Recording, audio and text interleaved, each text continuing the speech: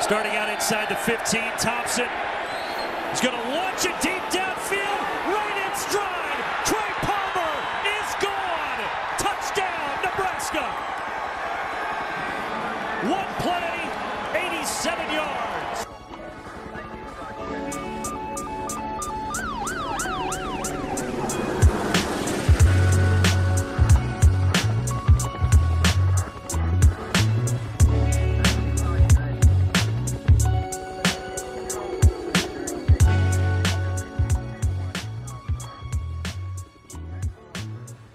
You're listening to Run the Damn Ball. This is your host, Daniel Magnuson. We talk college football, Nebraska football, anything that is somewhat related, we cover that. So today it is just me. If you guys haven't kept up with the latest couple episodes, I don't live in Nebraska anymore. I live now in Dallas, Texas, where I'm originally from. And so, I mean, it's harder for me to get guests on the podcast because if I do, it's Zoom. And I recently, I guess we have a life update. I recently had some sort of tonsil infection, so I was like on antibiotics.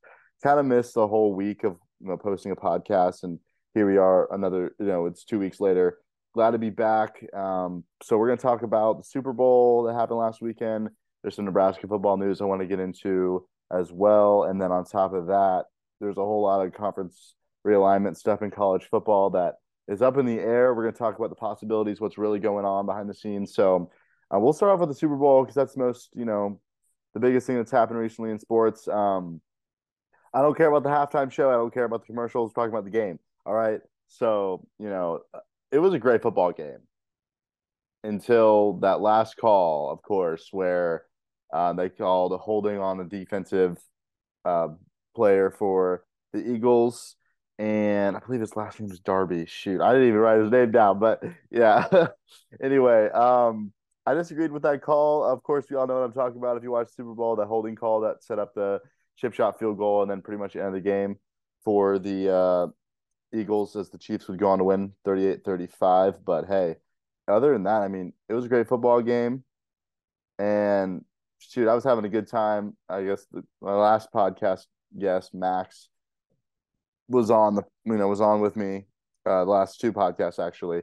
I went to a house party, Super Bowl party with him, and I hadn't had a couple beers and a little mixy in a while, so I was kind of on one. I don't remember everything that I should about the game. Probably I was having a good time watching it. I remember most of it though. But that happened. So hey, happy about how the game went besides the holding call. I'm not like a super invested NFL guy. If you've listened to Run the Damn Ball before, you'll know that. But anyway, so that's really all I got to take. That's really all I got to take on right now. I just think the Eagles were actually a slightly better team. It's just that the Chiefs had been there before, more recently, I guess. They've been to two more Super Bowls than the Eagles had. Since 2017, 18. And they also, when it mattered most, they performed. So that's what happened. Anyway, but moving on to, I guess we'll get to some Nebraska football news lately that came out yesterday. So also, if there's some noise going on in the background, that's my dog, Devaney. She wanted to be near me during the podcast, but my dad's also playing piano right now, so like I had to close the door, so she's just in the room with me right now. This is definitely a very on a whim podcast right now for Run the Damn Ball because I am not used to talking just solo. I don't think I've only done that once before. But anyway, Nebraska football news, two things that happened yesterday. Alante Brown and Hunter Anthony, both guys that contributed a decent amount on the team last year. They are both no longer with the football program at Nebraska. And so it brings up the whole scholarship conversation. So, there's 101 now that these two guys are gone, scholarship players. And that includes the incoming freshmen for next fall and then the current guys on the team that haven't left who are on scholarship. There's 101, I believe, right now, as of yesterday, that are on scholarship. And the limit is 85. Now, during the COVID season and with all that stuff, there were a whole lot of, everybody was just figuring it out. There were really no limits, honestly, with that. But now that we're a couple of years past, Nebraska needs to get down to 85 scholarship guys or figure out some like NIL package for the extra guys they have. So that's going to involve some transfer portal stuff. Devaney, you're barking at me. What? Get over here. This is what Run the Damn Ball has become. It is me and this dog. All right, that's enough. Do you need me to let you out, Devaney? Oh my gosh. What I was saying was she just wanted me to pet her.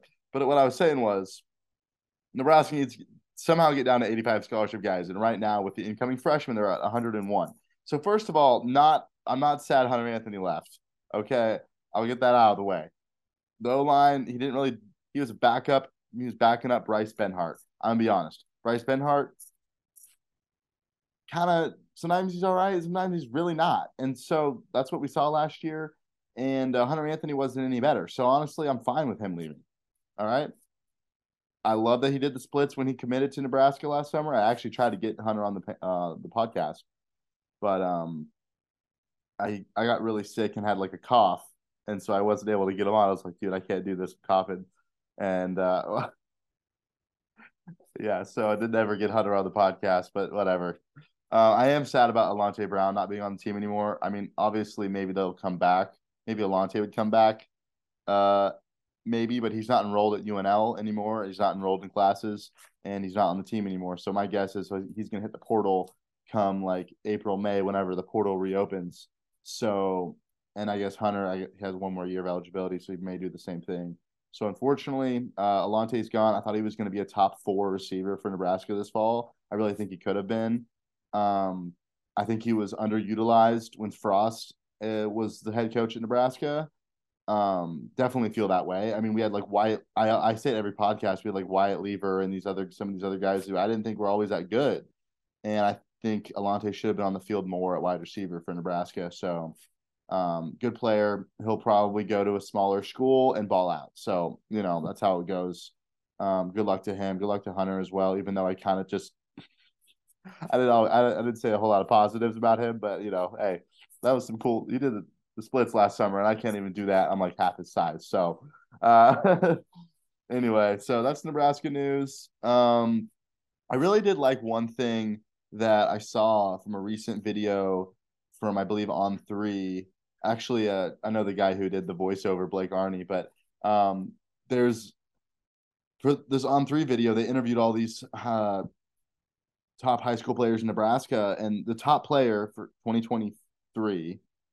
Class of 2024, but 2023 senior is Davon Hall. He's a wide receiver from Bellevue West, and this is what he had to say about the current coaching staff in Nebraska. Also asked Hall what he thought about the new staff here at Nebraska. They are fire. They are cool. Like, I don't really know how to explain it. They're all like, it's all a ton of different personalities all together, and it just makes everything work.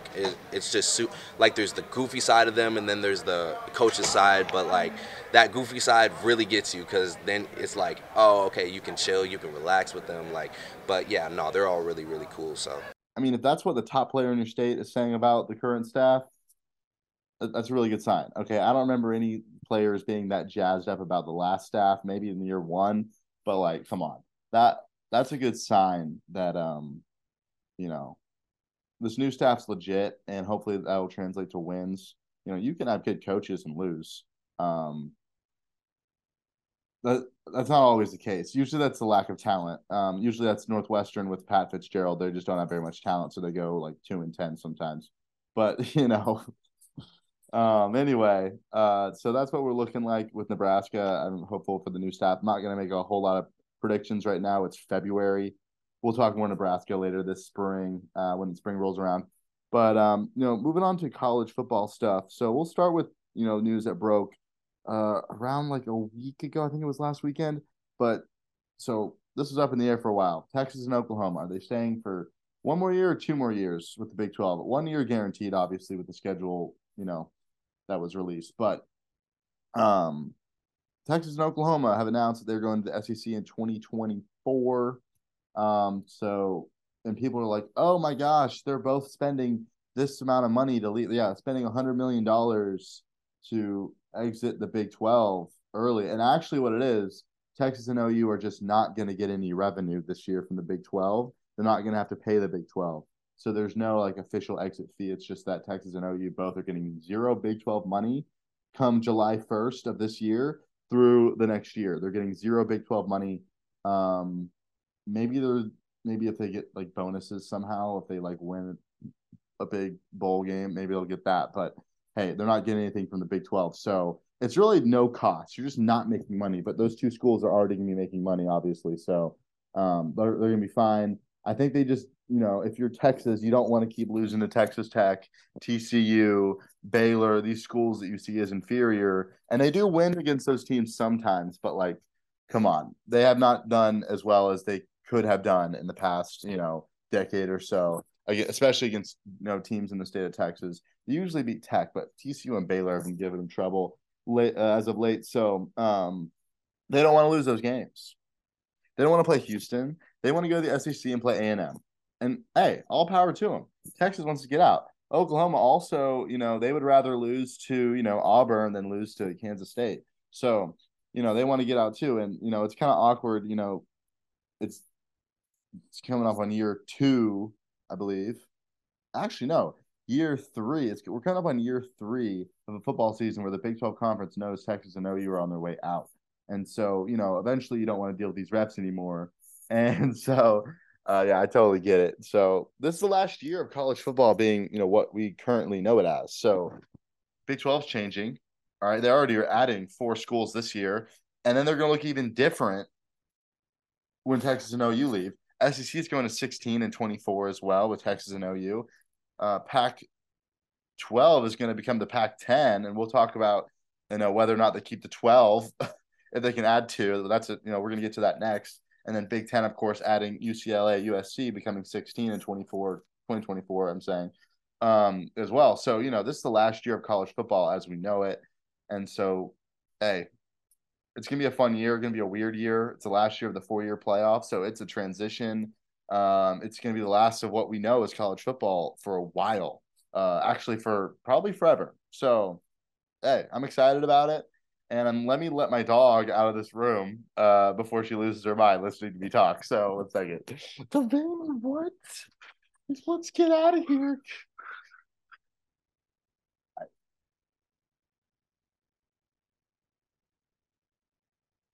Thank you.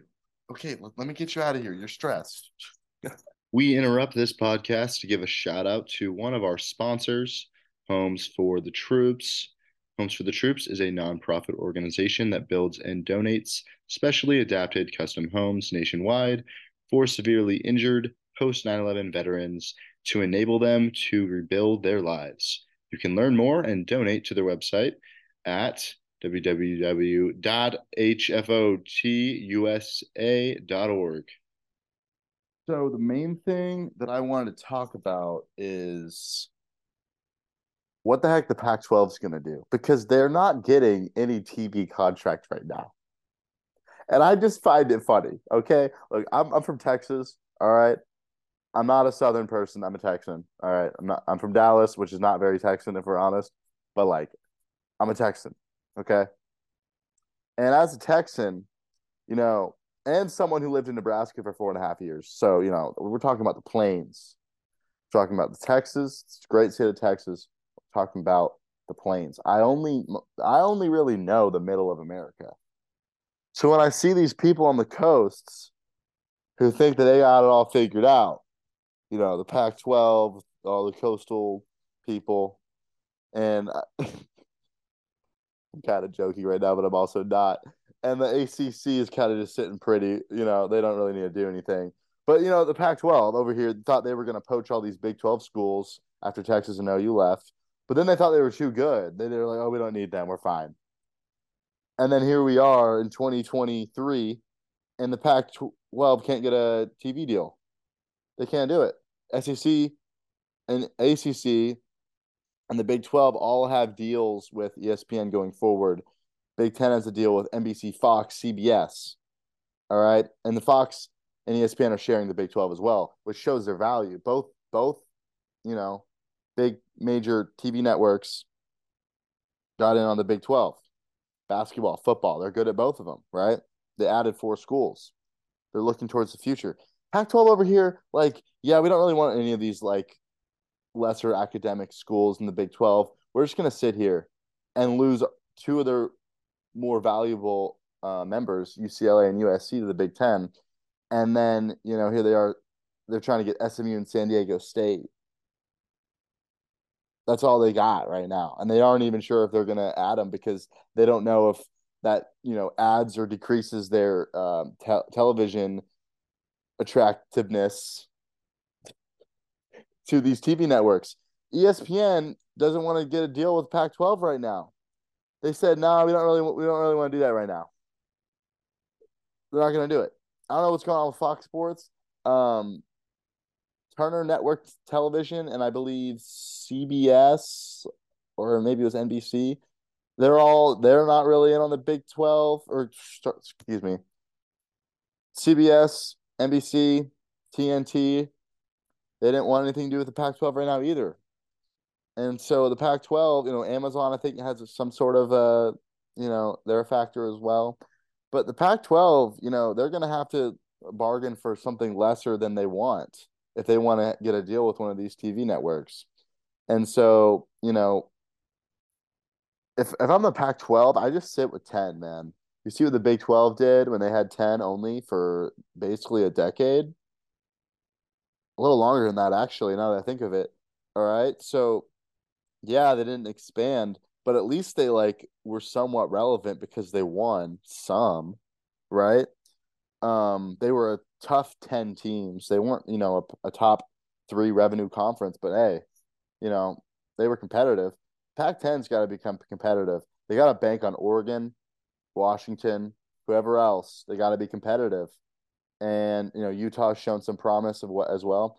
And so that's what they got to do because if you add SMU and San Diego State, I'd like them to, but I don't know if the stability's there as well. Another thing, what if Oregon and Washington go to the Big 10 in 4 years? And then you're sitting with, oh, you added SMU and San Diego State, but now you're a 10 again.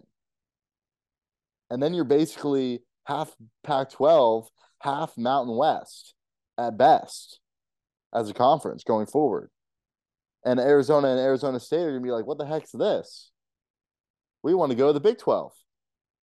And so all it takes is conference realignment to just keep happening, and the Pac-12 is going to get poached. I'm telling you right now, they could stay a strong 10, and maybe they could grab, if they get a good TV deal, maybe they'll grab SMU and San Diego State. But whether or not they do or not, I just don't know if they're going to have longevity.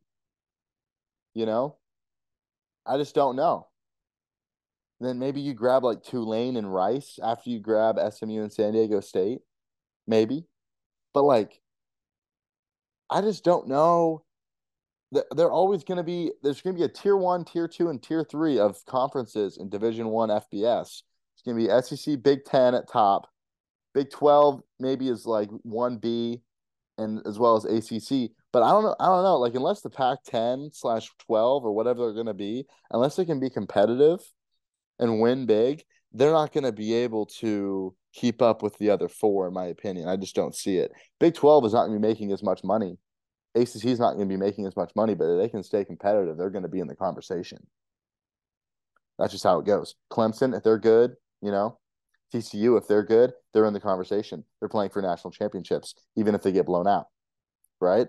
But, here you go, Pac-10, besides 1 year with Oregon, they haven't won a playoff game, I don't believe. A single team has besides Oregon. And I guess the Big 12 is the same story because TCU is the only one that's ever, won one in the Big 12. But, yeah, no, I mean, they're gonna need their teams to step up. And also, regardless, it's the Big 12 and the Big 10 are going to come calling for those Pac-12 schools in the next decade. They want to expand. Washington, Oregon. they're going to try and do it. And I don't see Pac-12 schools. I know I keep using Pac-12, Pac-10 together because, it's going to be the Pac-10 if they don't add 2 teams. But, I don't think Pac-12 teams want to go to the Big 12. They want to go to the Big 10. And so, it's going to be up to the Big 10 what they want to do. And so, talk about SMU, San Diego State, and what they're, valued as. SMU is Dallas's team. Now, that is only partially true because as someone from Dallas, the teams that people care about college-wise, Oklahoma, Texas, all the Texas schools really have some sort of a foothold in Dallas. But obviously Oklahoma, Texas, Texas A&M, Arkansas, and those are like the major teams that people root for because of their alma mater or like where they're from, whatever. All right, so with that being said, SMU is not on the same level as those schools in terms of bringing in TV money, but still, if you're Pac-12 network, you come down here, you get SMU and on the in the conference, and then you're able to get the Pac-12 network reach out to Dallas, right? DFW. There's like 7 million people in this metroplex, something like that. That's massive. You want that. You want a team for the televisions. That's how it works. So Dallas, with SMU being a team right near downtown, it makes sense. Do I need to say more? I mean, they've had success in the past. The death penalty, wrecked their program for years. They finally recovered in the recent 8 years. And so here they are, showing their value, and they could potentially be, if they're the Texas team of the Pac-12, they could be a damn good, team in football, other sports. I mean, they're going to be a valuable team. And also a lot of people from California come to SMU if they can't get into, USC, UCLA. So they already have a lot of California people rolling into SMU.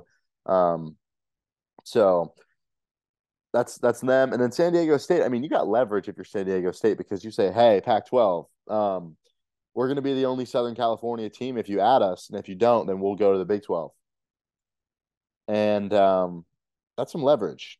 They could say that, and it would actually mean something. So, the Big 12, they'd like to get some Southern California team in there. And the only one that's, an option is San Diego State because not a single other Division I football program is big enough to get in the Big 12 besides San Diego State out of the, portion of the country that's Southern California. You got FCS schools. Fresno State is Central California, by the way. And then USC and UCLA are going to play in the Big 10 all the time. So here you go. San Diego State, add them to the Pac-12, and you get back a portion of Southern California. But if you don't, Big 12 might come over and grab them. So it's only a matter of time, I think, for San Diego State to get to the Pac-12. And then on top of that, I mean, they've been competitive in basketball, football for 15 years, right? I know Kawhi Leonard played there in basketball, and they've still had good years since then. And then, they're always a tough group of 5 football team. So, hey, you should go at them if you're the Pac-12. SMU is probably the most attractive team, outside of the Rocky Mountain and Pacific time zone that they can get. I think Boise State would be a good ad, but they don't want Boise. Pac-12 doesn't want Boise, right? So they're going to probably go get SMU and San Diego State in the next 2 years. Whether or not they do that sooner or later probably has something to do with the TV deal. But, hey, that's all I know. That's what's going down. Also, I know a week ago, the Commissioner George Kliavkoff of the Pac-12, he visited SMU. So, it shows there's value. All right. So, anyway, I think that's everything I got. I kind of just rambled for a while, but I needed to get something out there for y'all. It's been a while since I've done a podcast. It could be more of me just talking because, sometimes I'll get a guest on if I find the time. Sometimes I'll just say, hey, I'm going to go do this myself. So, anyway, that's everything. I'll talk more Nebraska probably coming up when spring football rolls around. I'd like to get a player on the podcast as well. That'd be nice to get their perspective on how things are going with Matt Rule and the staff at Nebraska. Yeah, that's everything. So thanks for listening. This has been Daniel Magnuson. Run the damn ball.